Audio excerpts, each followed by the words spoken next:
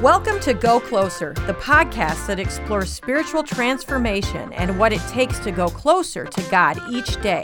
Hi, I'm Kara Whitney. I'm a wife, a mom, and an evangelist author. And I'm Arnie Cole, a behaviorist, research scientist, and CEO of Back to the Bible. And I love to study life transformation. And you know, every person has a story. And today we have a story that will inspire you to go closer. We've been following the life and times of my friend Beeman, and we're on day 3 of his story. We saw day 1. If you're just tuning in and you haven't heard the beginning of the story, you should go back and listen. Beeman was essentially abandoned by his parents. Day 2, he learns forgiveness. He learns that all of that inside of him was eating him up like a cancer. And now we're to day 3. We're going to see Beeman and how he avoids complacency in his Christian walk. And complaineria. And he has such a tremendous opportunity to be bitter, to, as he's gotten older, to complain about how things didn't go right, and just to have a negative attitude. And I see so many people that their life didn't go the way they thought it should have. And in Beeman's case, it did not go the way I would think his life would go. And yet, instead of being bitter and complain all the time, and to have a life that is pretty unfulfilled, with good reason, stay tuned to what changes him and changes his life. You'll be amazed. Yeah, how do you make the choice to go closer?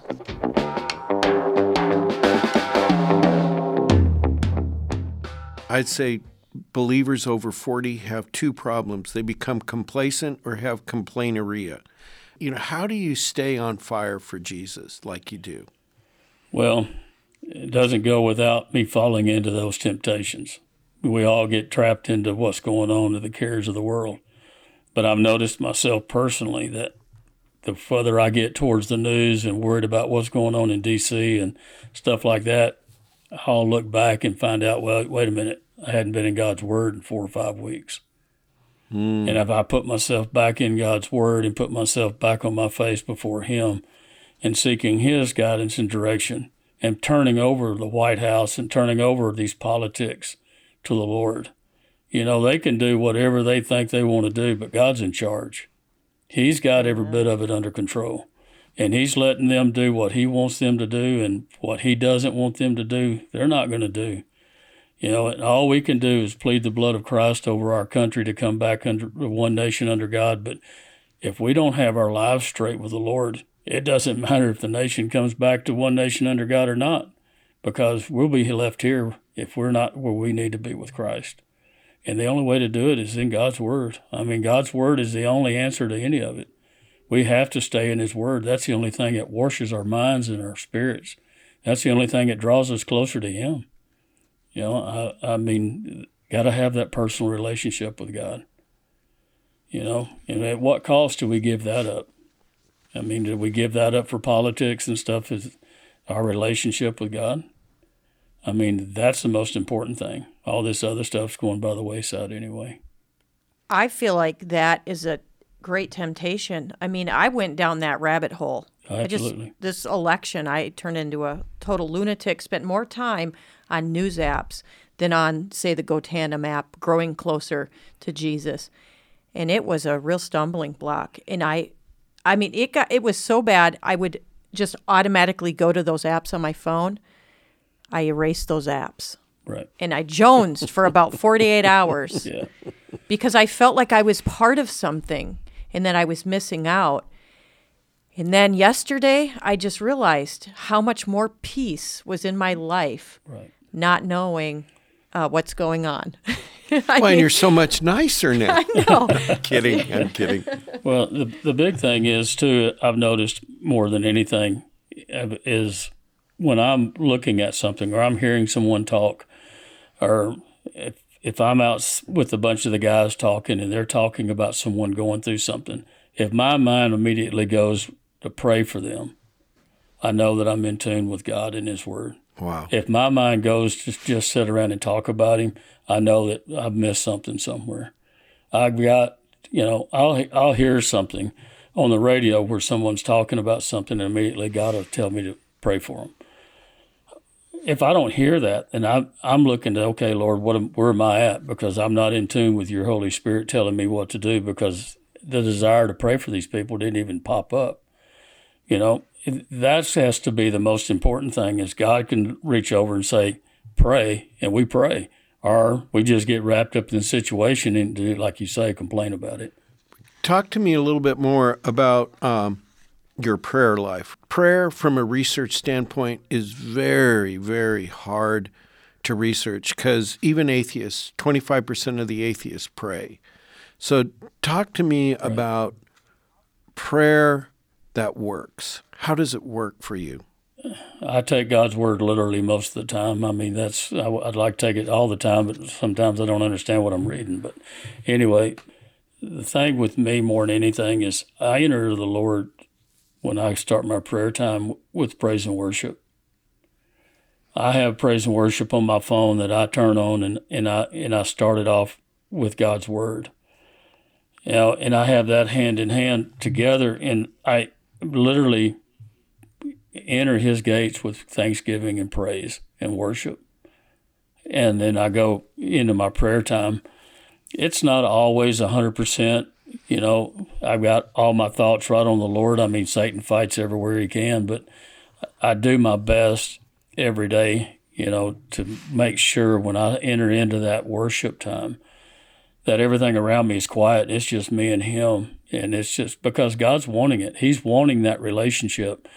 It's like a guy told me several years ago. He goes, I gave my life to the Lord, and I got up every morning at 5 o'clock and went into my study and got my word out, and I've spent time in prayer and did that for a year. And my business started flourishing, and I got too busy to go in there. And he goes, 6 months went by. One morning I got up, the door was ajar, and the fireplace was going, and I walked into the room to see what was going on, and he said the Lord was sitting in the chair. He said, Lord, what are you doing? He goes, I've been sitting here every day waiting on you. God's there waiting on us, but we just have to make the effort to get in there and do it. I mean, he's there to make sure, but, God's word has got to be the number one thing that we go to. I mean, he's going to speak to us through his word. That's literally going to be something that we put into our hearts, because God says, you seek me, you'll find me. Just seek me. I'm there. But we have to make that effort. We have to make that through all the challenges that Satan throws out there and the hurdles that we have to go through. We have to make that effort every day. I mean, that's our fuel for the day. That's our fuel for life, is to make sure we have that relationship with Christ, and we're in his word, and we're on our faces before him. It doesn't always need to be, woe is me factor. It just needs to be, if you don't do nothing else but get in there and just worship him. And I mean, he wants that. That's his desire, is for us to want to worship him. Early on, when we were doing research about the impact the Bible plays in people's lives, we asked open-ended questions. How do you hear from God?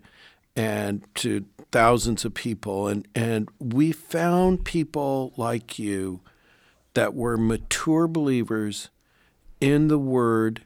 And this fantastic finding came out that people like you, they're able to discern the Holy Spirit much better than anyone else. How do you discern when the Holy Spirit is talking to you versus maybe Satan posing as an angel of light?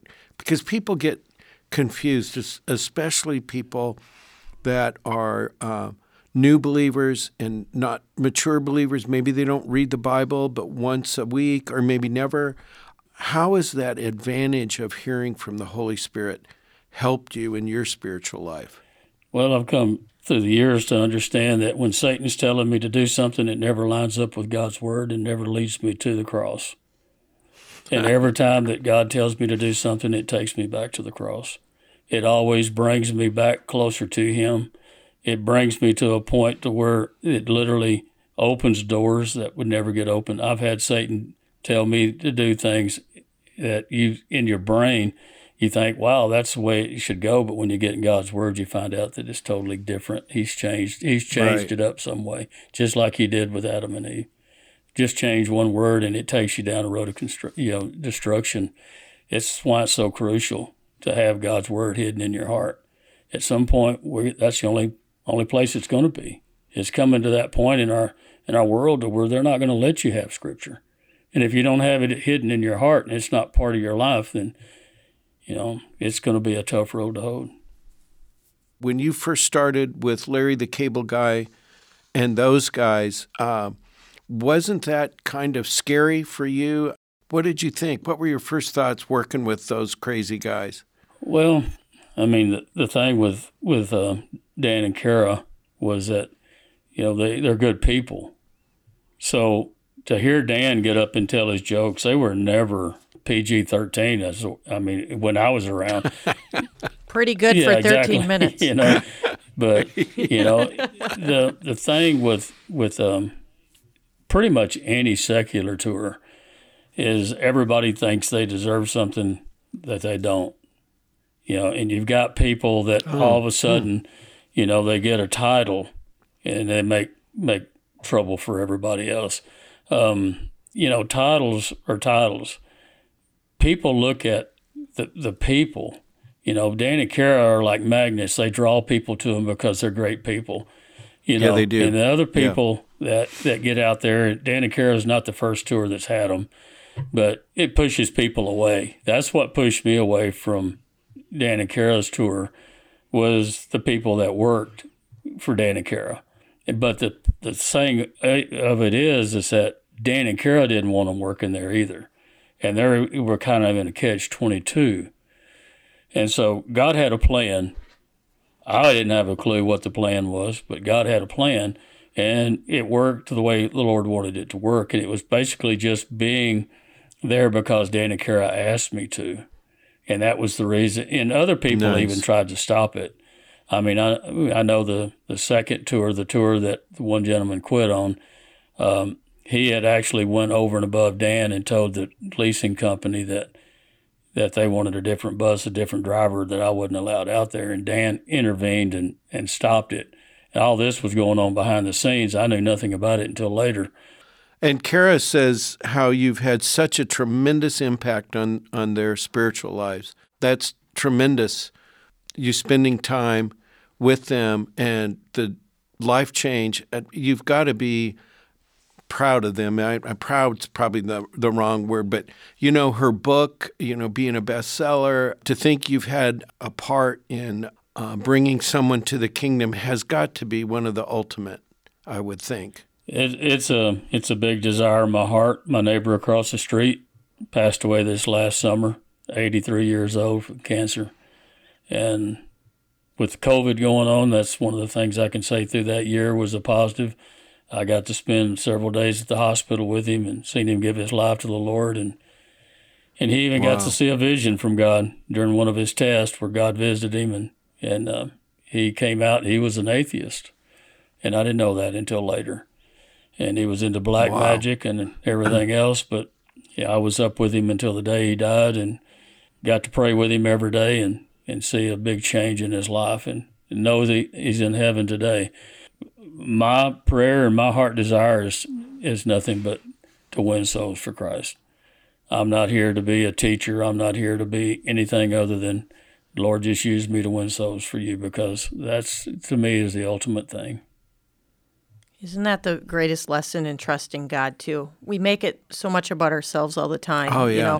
We're not working, and so, I'm thinking, man, we need to get some money here. We have to be working. But how God stops us. Beeman wasn't out on the road, so he was able to go and deliver the gospel to this person. So trust God. He's working. Yeah, he's working. And we did. We like I said, we got wrapped up in politics or all of this COVID stuff, and I had my own on my face with the Lord, as you put it, Beeman. But God is working. He's in control of everything, and that's following Jesus. It's taking our lives and not trying to control them ourselves, not trying to help God out, but to completely give ourselves over to His will and His plan. Amen. The big theme of the day, Arnie, was complaineria. How do we go into this week by avoiding complaineria? You've got a choice, and Beeman has illustrated this so well. One thing is for certain, you can't change the past.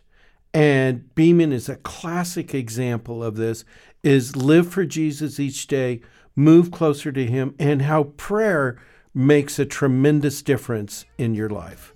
Thank you so much. We'll see you on Monday. Has today's podcast encouraged you to go closer to God? Great! Be sure to share it with a friend. And if you haven't yet, subscribe today.